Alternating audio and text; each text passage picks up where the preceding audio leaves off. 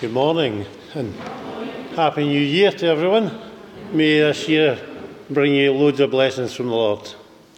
I want to welcome any visitors we have with you. It's good particularly to see our, what's the word? Missionary, that's it. See, I told so I wouldn't remember from there to here. Our missionary to Phoenix, Arizona, Gordon and his family. It's good to have you back with us, Gordon. Welcome all those listening at home as well, and just pray you'll be blessed as you listen or watch the service. There is no real intimations apart from the fact that there's refreshments in St Monarch's Isle after the service. Well, thanks so much, Billy. Well, it's lovely to worship together here on a new year, and I do pray that today will be just a day of new beginnings. I think it was Anne of Green Gables that said that each day should be a clean sheet with no mistakes. Well, I'm sure we'll make many mistakes, but isn't it lovely just to know that today we've got a new year, and we do pray that the Lord will bless us and your own hearts and lives and your own homes, those online as well. We do pray just a wonderful new year to come. Well, we're going to worship together. Praise my soul, the King of heaven, to his feet thy tribute bring. And we'll stand as we worship, and then I'll let you keep your seats for the remainder of the hymns. So let's worship together.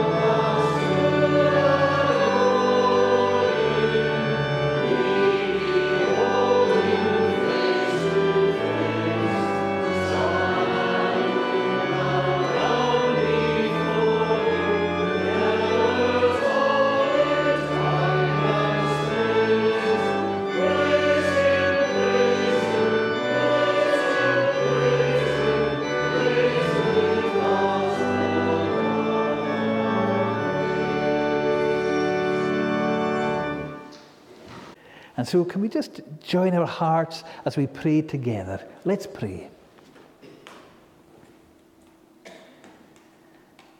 Lord, I just thank you for your presence here this day. And Lord, it's a new day. It's a new year. And I ask for each heart here bowed in prayer. Lord, in our weakness, oh, would you be our strength this year? Lord, in our frailty, Lord, be our mighty arm. Lord, in our doubts, in our fears, in our worries, in our sadness, in our anxious moments, Lord, would you be our comforter? Lord, you are our beautiful shepherd. You're the good shepherd. You're the great shepherd. You're the chief shepherd of the flock. And Lord, today we want to sing with all our hearts that you are my shepherd. Oh Lord, this morning, may we just enter your courts with praise and with thanksgiving as we thank you, yes, for the blessings we have known, but oh, how we look to you for a day of renewed blessings, for new every day are your mercies, for great is your faithfulness. And so, Lord, may this time together all be a blessed time as we do offer you our prayers in Jesus' precious name. Amen. The first Bible reading this morning is from the Gospel of John, chapter 3, verses 16 to 18. For God so loved the world that he gave his only begotten Son, that whoever believes in him should not perish, but have everlasting life. For God did not send his Son into the world to condemn the world, but that the world through him might be saved. He who believes in him is not condemned, but he who does not believe is condemned already, because he has not believed in the name of the only begotten Son of God. The second reading is from the first book of John, chapter 5, verses 11 to 13. And this is the testimony that God has given us eternal life, and this life is in his Son. He who has the Son has life. He who does not have the Son of God does not have life. These things I have written to you who believe in the name of the Son of God, that you may know that you have eternal life, and that you may continue to believe in the name of the Son of God. I pray that God will add a blessing to the reading of his holy word. Well, we're going to keep our seats. This is our, as you all know, we learn a hymn each month. And this is just a beautiful hymn, and it's one that I'm hoping that maybe will encourage our children to learn as well. It's a lovely hymn. Jesus said that if I thirst, I should come to him.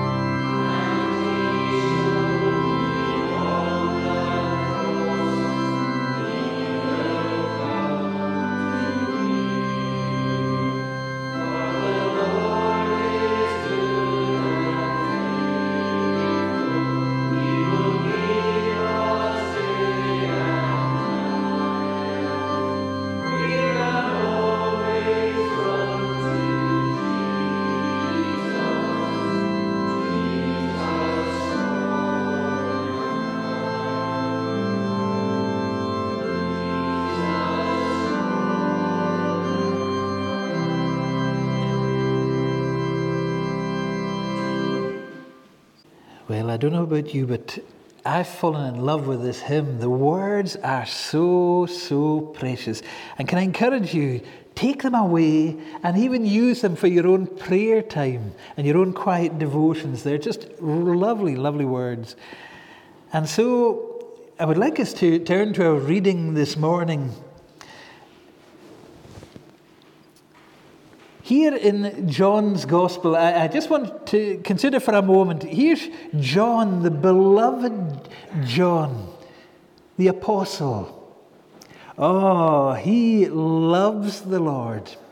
And what a wonderful message to give on New Year's Day from John himself, as the Holy Spirit fills his heart to write his Gospel.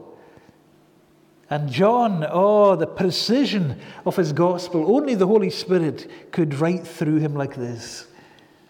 For John, as he penned the gospel and also his letters, they're filled with Christ. They're filled to overflowing with such a passion. And I'm sure John, he would have been wiping the tears of his face as he came to John chapter 3. For God so loved the world that he gave his only begotten Son, that whosoever believes in him should not perish, but have everlasting life. John's heart is the reason that I write this gospel is that you would believe in Jesus, the Son of God, the Messiah. But more than that, John writes, he said, yes, I want you to believe, but more importantly, I want you to receive him.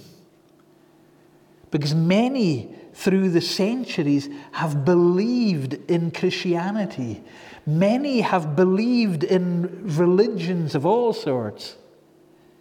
But John isn't interested in just whether you believe in something. He said, have you received him? And that's the question at the end of time. And I know that there are some who believe in our world today. There are many who believe that you just live for whatever length of time, and then you die, and then you go to the grave, and that's it. That's the bottom line for many. And it doesn't matter how long you live or how short you live. Life's just dust anyway, so there's no real meaning, there's no real purpose. You just die and you live, and that's called life. And there are many who will hold to that. But John here, he doesn't believe that. For John, he believes with all his heart that there's life. And it's not just for this life. There is an eternity of love and life in all its fullness. And yes, it begins here. And John now opens up and he says, look, this is why Jesus came. Why did he come? For God so loved the world. And Jesus comes. Why?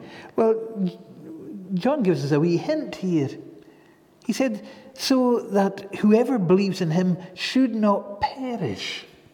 For John knew that the reason that Christ came as a wee child there in Bethlehem, he came as a rescuer. He came to rescue the perishing. There are those in life who are perishing, the gospel tells us. And Jesus came so that we wouldn't perish. He came to rescue the perishing, those without Christ, those who know that they've sinned, they've fallen short of the glory of God. We're all in that place. We all know that, Lord, we don't live the perfect life. We haven't lived the sinless life. And John writes, there are those who have no hope. There's just that. This is it. No hope. And now Jesus speaks to Nicodemus, the most religious man in Jerusalem. In a sense, he had it all together.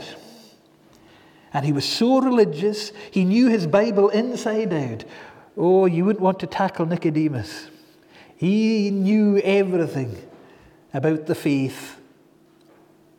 But Jesus comes to him at night, there in the darkness, not just in the dark of night, but in the darkness of Nicodemus' own heart. Nicodemus was also perishing. His heart was empty. Yes, his head was full of knowledge of the Bible. His head was full of knowledge of all things to do with the faith. But his heart was absolutely empty. There was a hopelessness about Nicodemus. There was a darkness that just overshadowed his life. And Jesus came as the rescuer to Nicodemus that night. Oh, I love how Jesus comes in his love, his mercy and grace to this elder man. John tells us in chapter 10 at verse 10, I came that they might have life and that they might have it abundantly. John also tells us in him is life. And that life was the light of men. Peter, remember Peter the disciple who said, Lord, who else can we go to? For you are the one who has the words of life, words of eternal life. You're the only one we can go to know life. This is eternal life, that they may know you, the only true God, and Jesus Christ, whom you have sent. Yes, today is a new year, and it's my prayer for each one of you, and for those listening online as well, that this year would be a year of just new life flowing into our hearts, our homes. In 1 John, as Billy read there in 1 John chapter 5 at verse 13, notice, these things I have written to you who believe in the name of the Son of God, that you may know that you have eternal life, and that you may continue to believe in the name of the Son of God. Oh, I like that. Here's John now, he writes his letter to give us assurance that we have life in his name. And John reminds us, look, that life that we can experience, it's not in religion. It's not in an ideology. It's not even in a discipline of life. It's not in any of these things.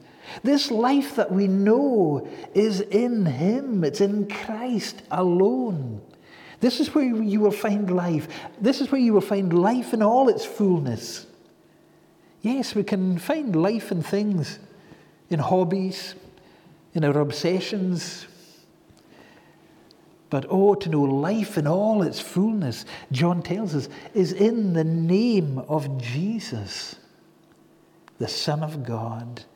To know life in his name. And so can I just highlight his name? Because that's where we'll find life. And if you notice, if you go through John's Gospel, every chapter describes the name of Jesus. Notice, John, you can go back and read, as you read the Gospel of John, notice in chapter 1, he is the Word of God. That's his name. He is the Logos. He's the Word of God. In chapter 2, he is the temple of God. When you read in chapter 3, he is the gift of God. That's our Jesus. He's the gift of God. In chapter 4, he's the living fountain. In chapter 5 of John's Gospel, he's the Son of God. In chapter 6, he's the bread of life. In chapter 7, he is the water of life. In chapters 8 and 9 of John, he is the light of the world. We could go on.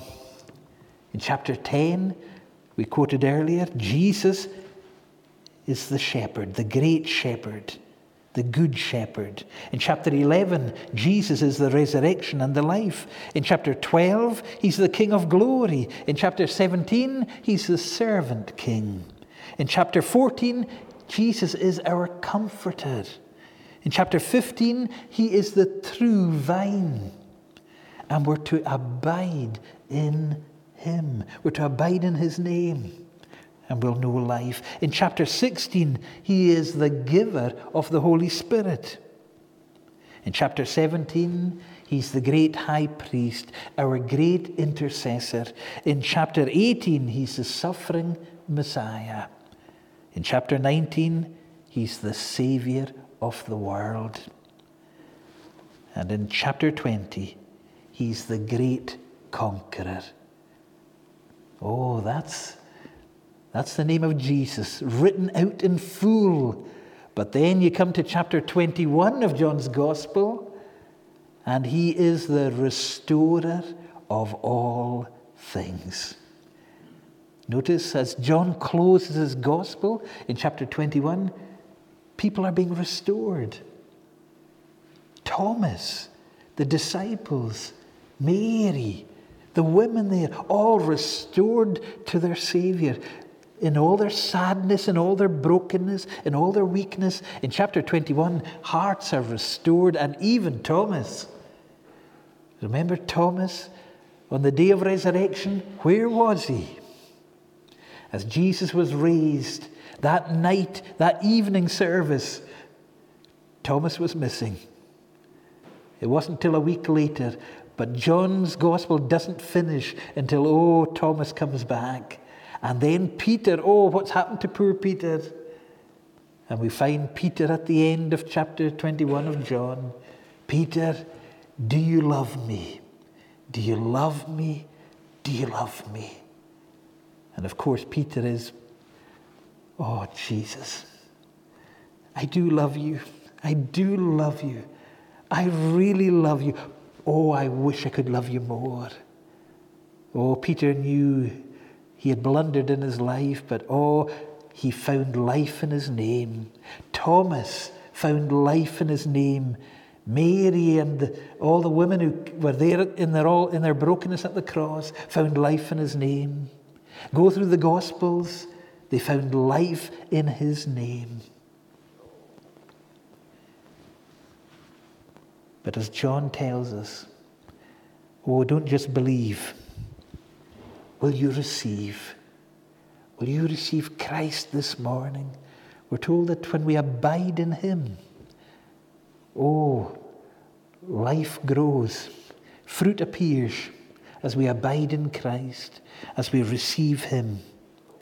Yes, we're to believe in the name of the Son of God, but we're also to desire to know life in his name.